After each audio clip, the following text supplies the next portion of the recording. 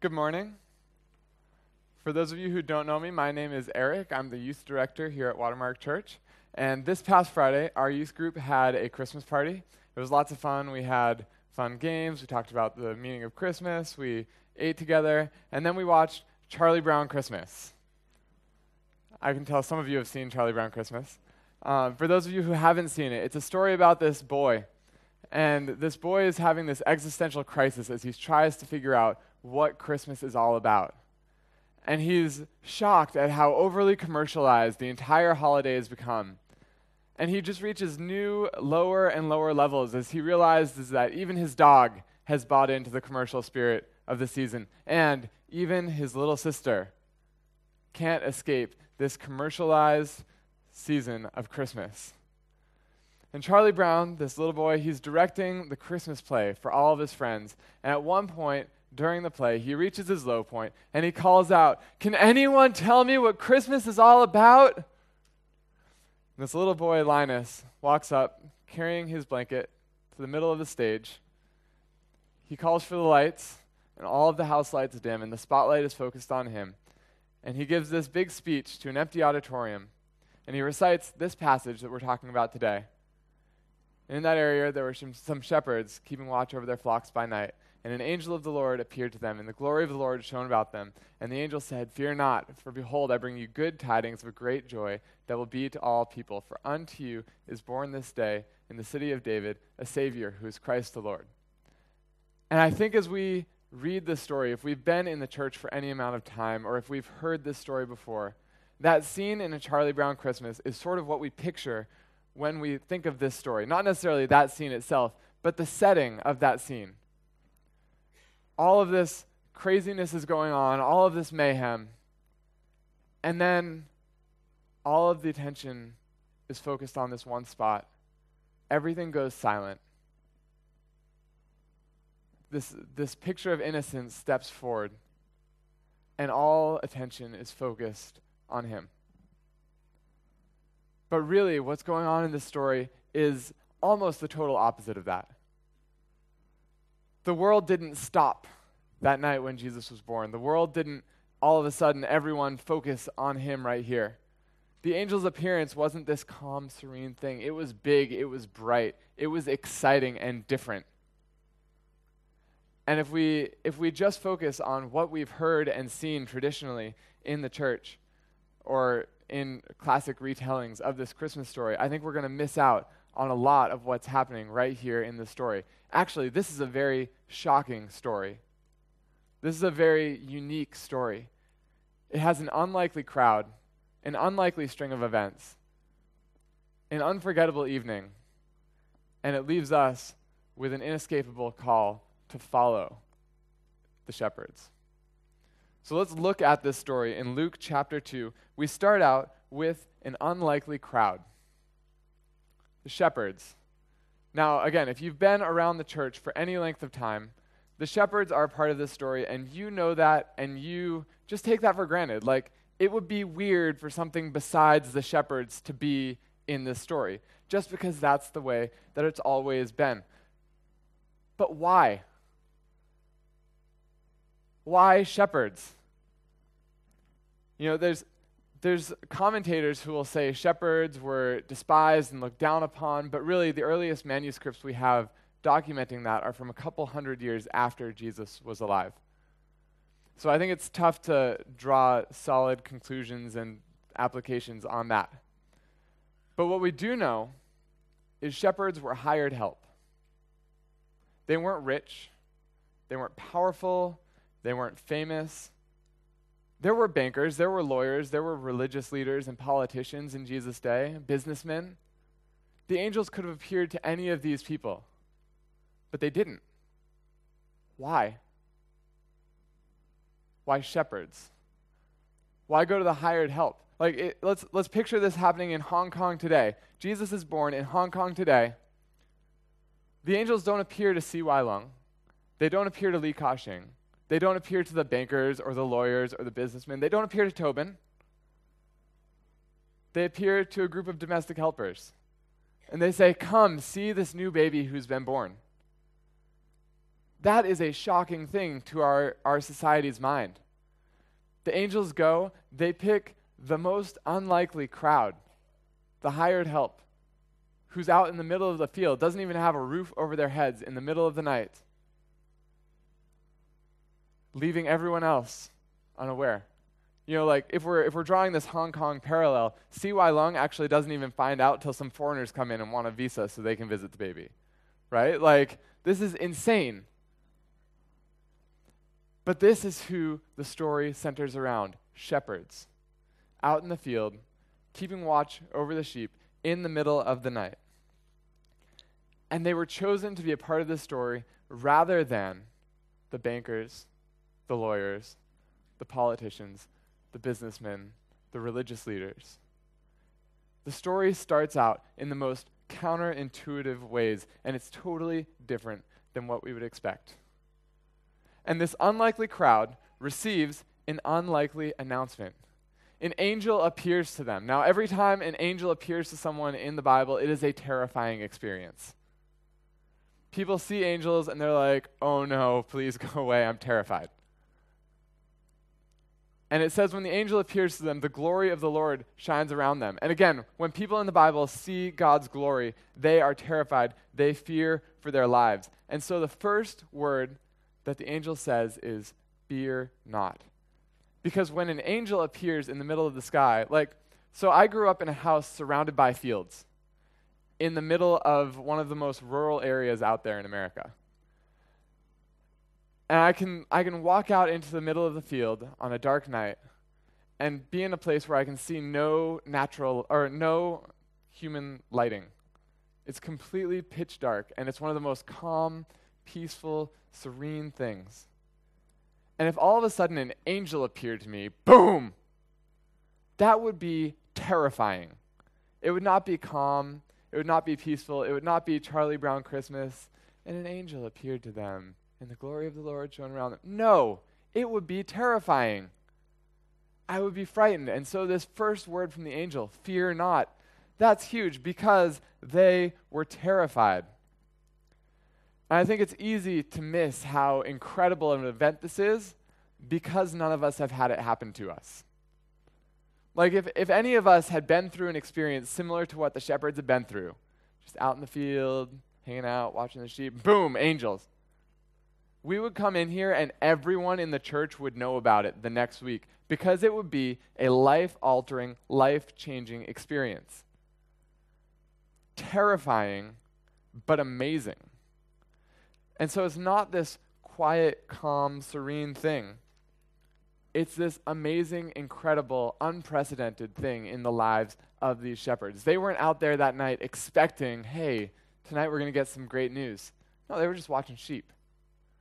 And yet this message comes to them from the angels. And the true craziness of it is about to be revealed. Because, yeah, the angels appearing to them is incredible, but the message that the angel brings is even more incredible. That the Lord of the universe, the one who created everything, the one who made these terrifying angels, wants the shepherds to come visit him. And although these angels are so big and frightful and terrifying, the one who made them is a baby. And he's lying in an animal's feeding trough. The angels, the big, terrifying angels, come with this announcement that the Lord of the universe who made everything wants the shepherds to visit him. So let's look at what the angels say. They start out, "Behold, I bring you good tidings." Where is it here? "Fear not, behold, I bring you good tidings of great joy that will be for all the people." There will be a great joy that's for all the people. It's starting out with the Israelites, which in the Old Testament, the first 2/3 or so of your Bible, that's God's chosen people. But it's going to be for all people. It's starting in Israel, but it's expanding. It's going out into all the world. Eventually, it's going to make its way to Hong Kong. How exciting is that? But it's not just for all people spreading across the earth. It's also for all types of people. It's not just for the rich and the famous. It's not just for the prosperous and those with prestige in society. It's also for the little teenage girl who's giving birth to him. It's also for the shepherds, the hired help. And it's for the prostitutes and the tax collectors, the outcasts of society. It's for all people. God's not sending Jesus just for one special group. He is coming for everyone. And the angel tells them, the Savior is born today in Bethlehem. Now, for an Israelite mind, this word Savior would bring lots of associations into their head. Throughout the Old Testament, this word Savior is used again and again and again. And it generally refers to someone who brings victory in battle, a warrior, a strong person. They'll talk repeatedly about how God is my rock and my salvation. God is my salvation. There's prophecies in Isaiah that salvation will come in an individual. But the picture that comes into an Israelite's head when they hear this word Savior is mighty warrior in battle and God. That's the two primary associations. And so when they hear a Savior, that's where they go. And then they hear a Savior is born. The Savior is not a big, strong, powerful warrior. He's a baby. And they probably expected this Savior is going to be the one to save us from Rome, because that's what Saviors do. They save you from foreign armies. They save you from the oppressors. But he's a baby. So whatever salvation he's bringing, it's probably going to have to wait for a while so that he can grow up, so that he can get strong, so that he can be ready to save us in battle. But then the angel says, unto you is born this day a Savior. He's not just some big, abstract, general Savior. He's born for you.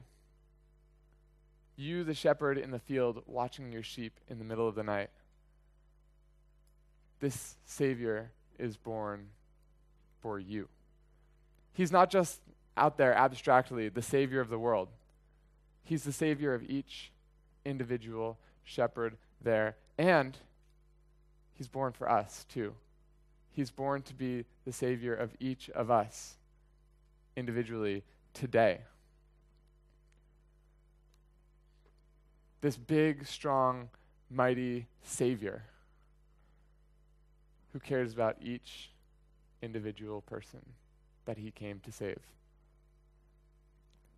And the angel says, this will be the sign unto you. You will find a baby wrapped in swaddling clothes and lying in a manger. Now, if you are the shepherds, you hear this announcement about a Savior that's being born, and you think, this kid is sleeping in a palace tonight. You know, you've heard the prophecies. You know that the Savior who comes is going to be descended from kings. You know that kings sleep in palaces. And you think, this kid, he's going to be the Savior. He's important enough that angels are coming to tell us about him. He's got to have a high-end security detail protecting him. There's no way we could ever see him. Even though he's come to be our Savior, he's unapproachable.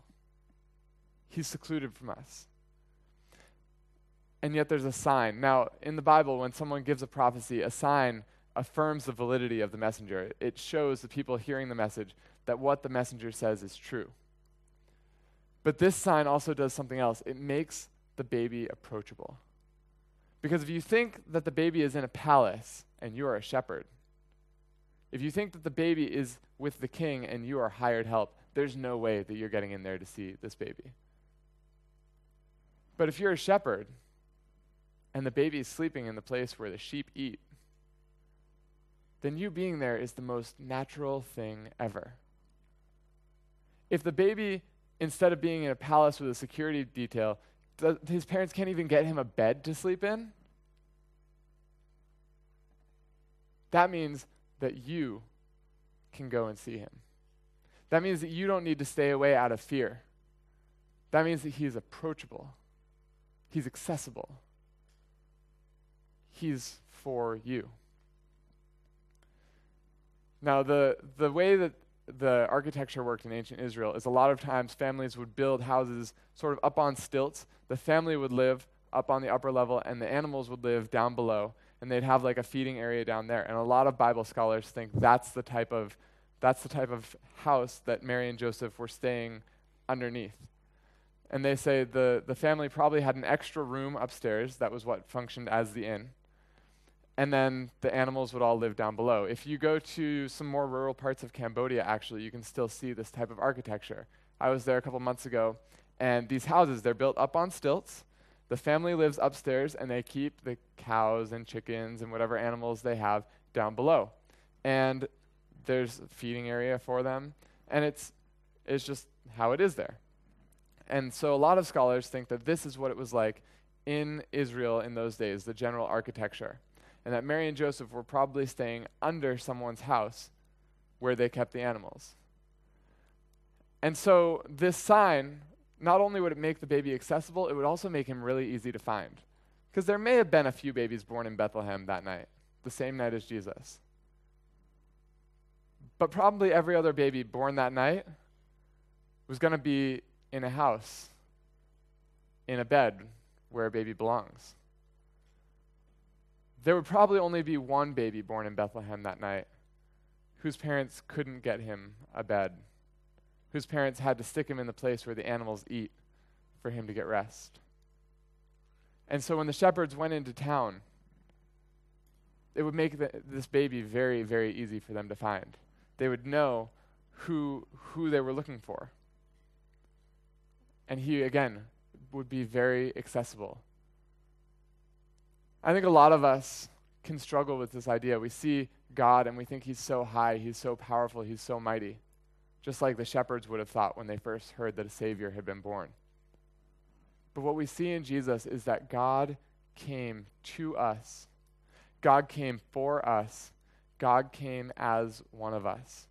He made himself approachable for us in Jesus. And so it's not just that Jesus was accessible for the shepherds, but for us today, we can access God through Jesus because he came to us for us as one of us. And after the angels tell the shepherds about this sign, more angels show up. And it says there's a multitude of heavenly hosts. They're praising God and they're saying, "Glory to God in the highest." And on earth, traditionally, what you've probably heard is peace, goodwill towards men. But a more accurate translation of that would probably be peace among those with whom he is pleased.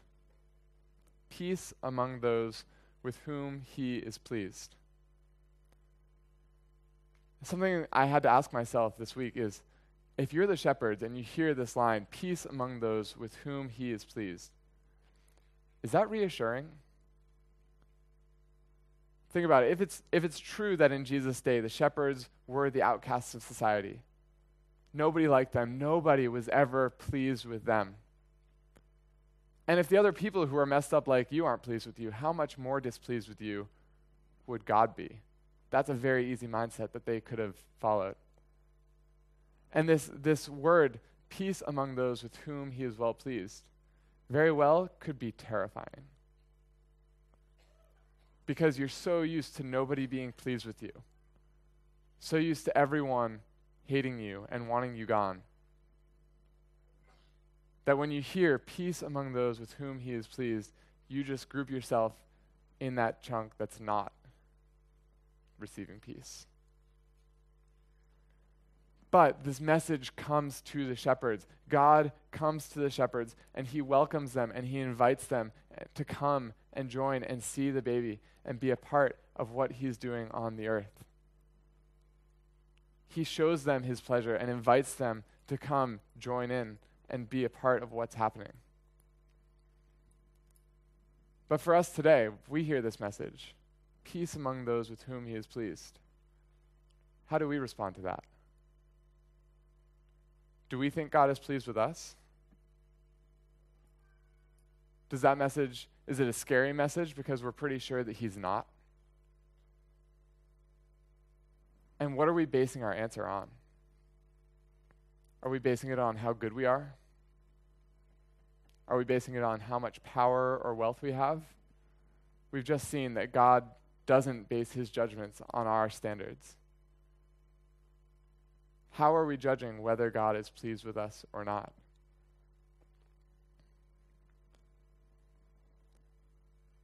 Anyways, the shepherds receive this message and they act on it. They start out on an unforgettable experience. It says that they believed, they heard the message, and they believed the message. And they said to each other, "Let us go over to Bethlehem and see this thing that has happened, which the Lord has made known to us." They believed the message from the angels, and their belief led to obedience. That's a pattern in the Bible. When someone believes what God says, it leads to action. And it's the same for us today. If we believe what God says, it should lead us to action, to obedience, to following him in our lives. And if we don't respond to God's messages with obedience, it shows that we don't truly believe what he says to us. And when the shepherds believe this message, they say, "Let's go to Bethlehem." And it says they go with haste. What about the sheep? Did they bring the sheep with them? I mean, that's how it's traditionally pictured, right? But I feel like that would sort of slow them down from going with haste. Maybe they drew straws. But if I was one of the shepherds and I had drawn the short straw after just seeing all these angels in the sky singing, I would be like, forget it. I'm just leaving the sheep. Do you think maybe the shepherds went and they just said, forget it. We just saw angels who told us about a savior. Whatever we're going to go find is going to be way more important than the sheep. Let's trust God to take care of them. We're out of here. I feel like that might be what happened. They said, you know what, this message is more important than our livelihood. There's a savior.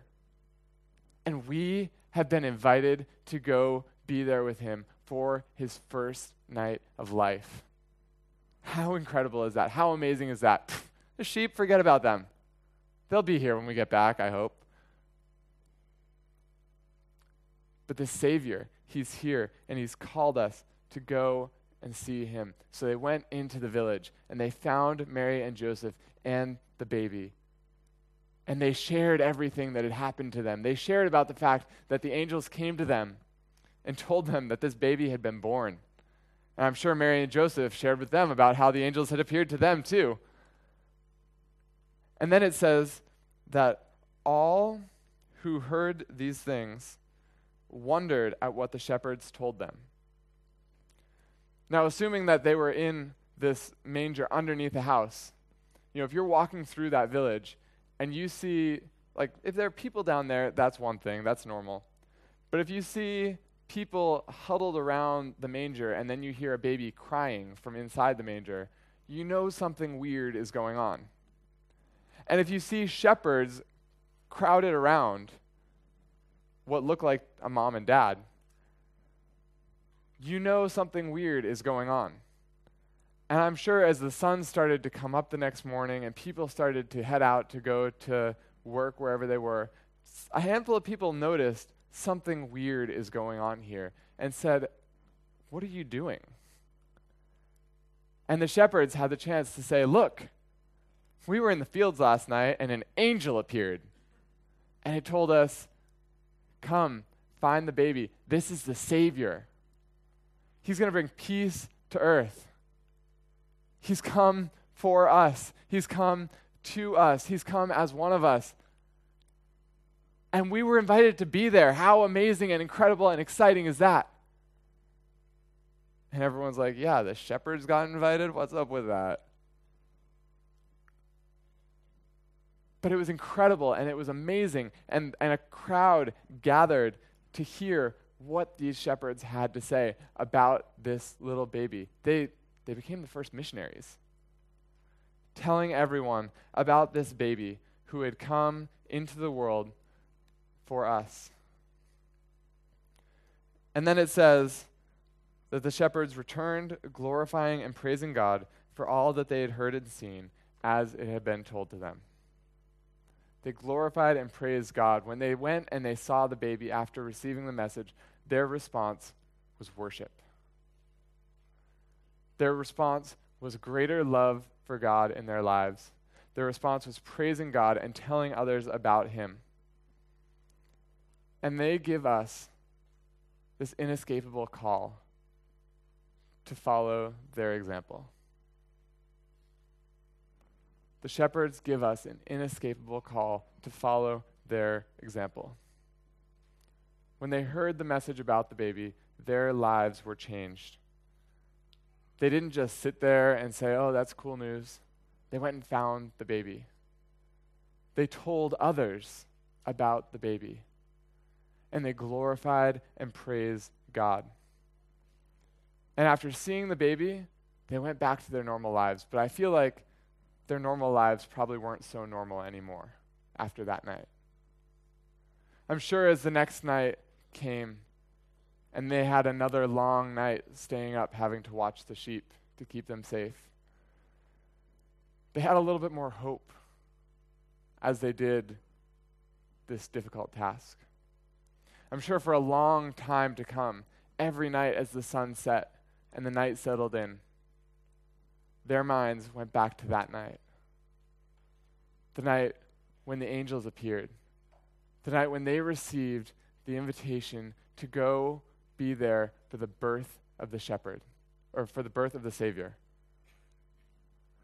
I'm sure that when they walked through the village, every time they walked by that manger where the baby had lay, they remembered, one night, I was there when the Savior was born, and my life can never be the same because of that. And the question is, how are we going to respond? Right? I started out asking about why the shepherds? Why not the bankers? Why not the lawyers or the politicians or the religious leaders? And I think one of the big answers for that question is that out of all those groups, the shepherds are the only ones who immediately respond with worship. People from each of these other groups have interactions with Jesus throughout his life, but all of them realize that if what Jesus is saying about himself is true, they stand to lose everything, and they're too afraid to lose everything to respond in worship. Think about it. Herod was one of the political leaders. He was the first one out of these groups to learn about Jesus. Some travelers came from far away, and they said, "Hey, we want to come see this new king who's been born in your kingdom." And he's like, "What? Tell me where he is so that I can go and worship him too." But he was planning to kill him. Herod heard about the baby and was terrified that if this is a new king, I'm going to lose all of my power. And so he came up with a plan to exterminate Jesus. He actually had all of the children in the kingdom under the age of 2, all the baby boys, killed to protect his rule and reign. Herod knew that if what they were saying about Jesus was true, he stood to lose everything. And so he responded in fear rather than worship.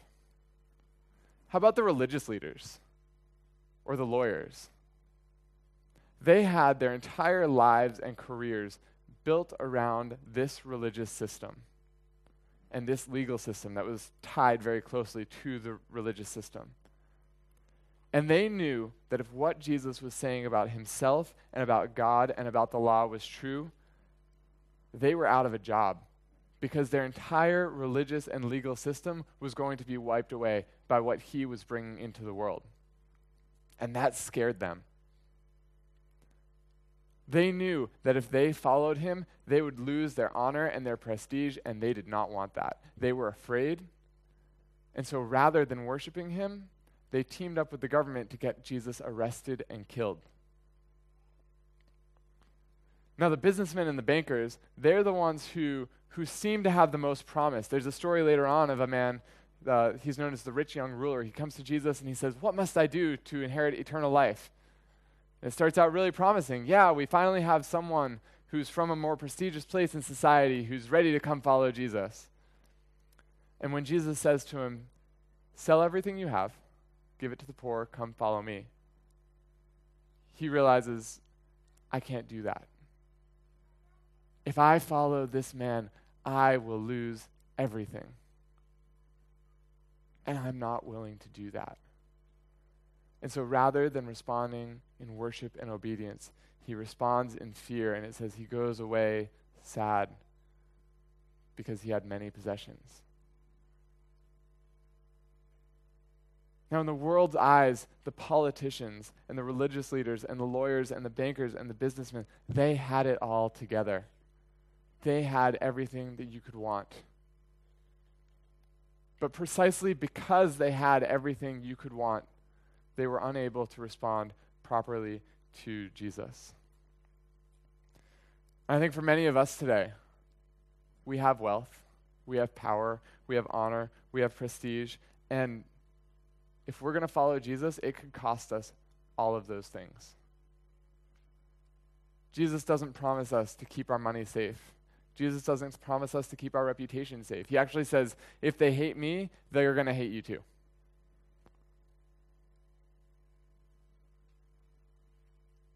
And the Bible says that each of us has this fundamental need for a relationship with God that's been broken by our rebellion against him.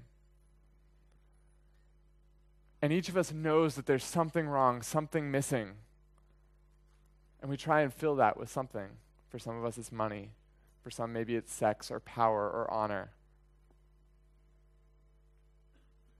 And it's dangerous because the more we get of those things, the easier it is to convince ourselves that we don't truly need God. We use money, honor, power, prestige to blind ourselves to our need for a relationship with God.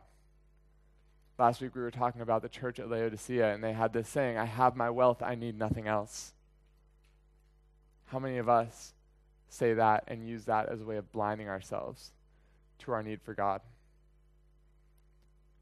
And these shepherds, I don't think any of us would want to trade places with them, having to sleep outside at night, having to wander around the countryside just to earn a simple living. But precisely because they were free of all these things, they were in a place where they could respond properly to Jesus. They had no money to lose. Their job was to take care of someone else's money. And so they didn't have to worry about, what do I have to give up monetarily to follow him? They had no honor or prestige that they could lose by following him. Their life happened mostly outside of society, out in the fields. They had no power that he was going to threaten. They were hired help already. And so they were perfectly positioned to be able to follow him. Perfectly positioned to receive an incredible blessing that many of us might pass up because we have our wealth, because we have our comfort, because we have our prosperity and our honor and our prestige. And what the Bible is saying is that the shepherds are actually the ones in the privileged position here. The ones who have nothing are able to gain everything in Christ, while the ones who have everything by the world's standards sacrifice everything in Christ in order to hold on to what they've worked so hard to attain. God's economy is completely backwards from ours. God's system of value is completely opposite of what we see as valuable. God doesn't care about the power or the wealth or the money. He cares about trust and obedience. And he went to the shepherds on that night because they were the ones who would respond with trust and obedience. And so I want us to ask ourselves today, what in my life is keeping me from responding properly to Jesus today? What in my life is keeping me from responding properly to Jesus today? There was a theologian back in the 1500s named John Calvin, and he said, our hearts are idol factories. Our hearts just constantly churn out idols, things that we worship rather than God. For some of us, maybe that's money or honor or power or comfort, things that can be good, but that if we trust in them, they're deadly. What is that one thing that if God said, you have to choose between this and following me, you'd say, sorry, God, maybe I'll come back to you later on. This is too important to me. I can't give this up. What's the one thing you would hold on to in your life, even if holding on to that meant that you had to let go of Christ? There's another famous theologian back in the 300s to 400s AD named St. Augustine. He's very famous. He's written loads and loads of stuff, but in his earlier days, he was actually very rebellious. And he wrote a book, a spiritual autobiography, telling of his journey to Christ. And he shares how in his early days, he was addicted to sex.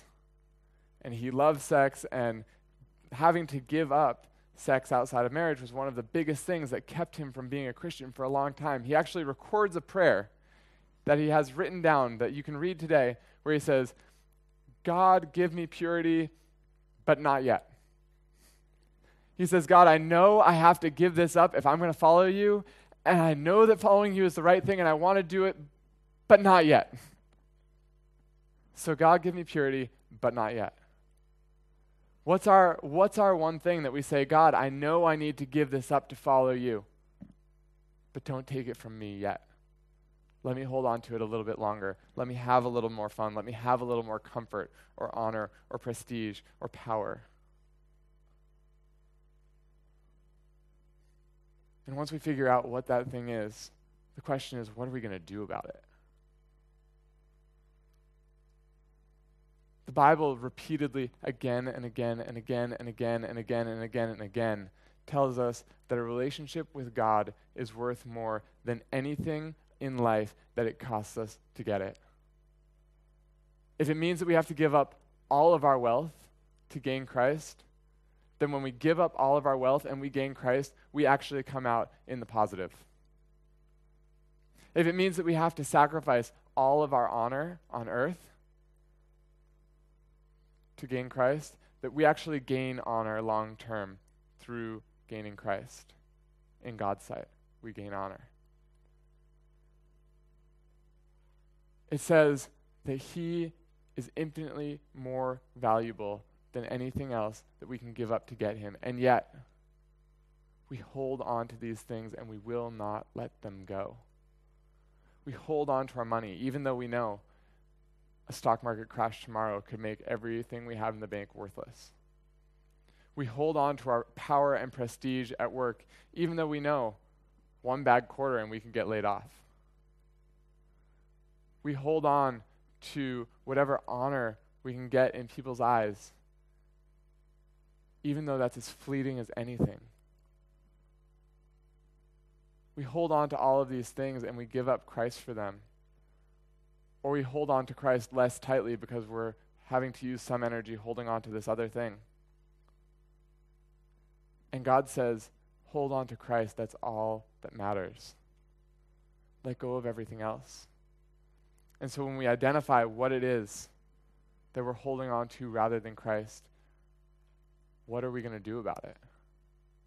Are we going to respond like the shepherds and say, let's go see this new baby. Let's go meet this Savior who has come for us. This is amazing, wonderful, glorious news.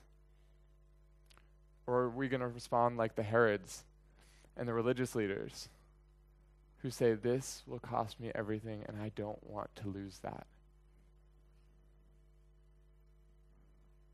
What are we going to do? Personally, I find this a very hard sermon to preach because I picture, tonight, if the angels appeared to me like they did to the shepherds, how would I respond? And I feel like once I'd gotten over the initial shock of an angel being there, I would think to myself, my bed's a little too comfortable. I'm sure the baby will still be there in the morning. This is exciting news, but My life is filled with constant excitement on updates from my phone. I get messages and sports scores alerts and news updates all the time on my phone, and this is just one more thing adding to the noise of my life. Maybe I'll see him when I get a chance. But maybe I'll just go on with my everyday life because I'm too comfortable. Because I have too much going on already to be able to make time and space for a trip out to see this new baby. But God doesn't call us to stay comfortable. God doesn't call us to stick with what we've gotten used to in life. God calls us to come, to get to know this new baby who has been born, to hear his story, to have our lives shaped and transformed by this story, to fall in love with him, and to never be the same because of it. So what are we going to do? Are we going to keep holding on to everything that keeps us from him? Or are we going to say, you know what, whatever else I have, it's not worth it to keep that if it means I can't have him? Let's pray. Father, we thank you for your love for us. We thank you for sending Jesus as a baby to us, for us, as one of us. We thank you that when we were in a position where we deserved nothing good from you, that you gave us everything good. And that you invite us to come and follow you and have our lives transformed by Jesus and what he is doing. God, I confess that in my life, I hold on to so many things other than you that keep me from knowing you like I should. And I pray that you would be with me and with everyone in here and help us to identify what those things are and respond properly with worship and obedience to you. God, we love you. We thank you for being such an amazing God. In Jesus' name, amen.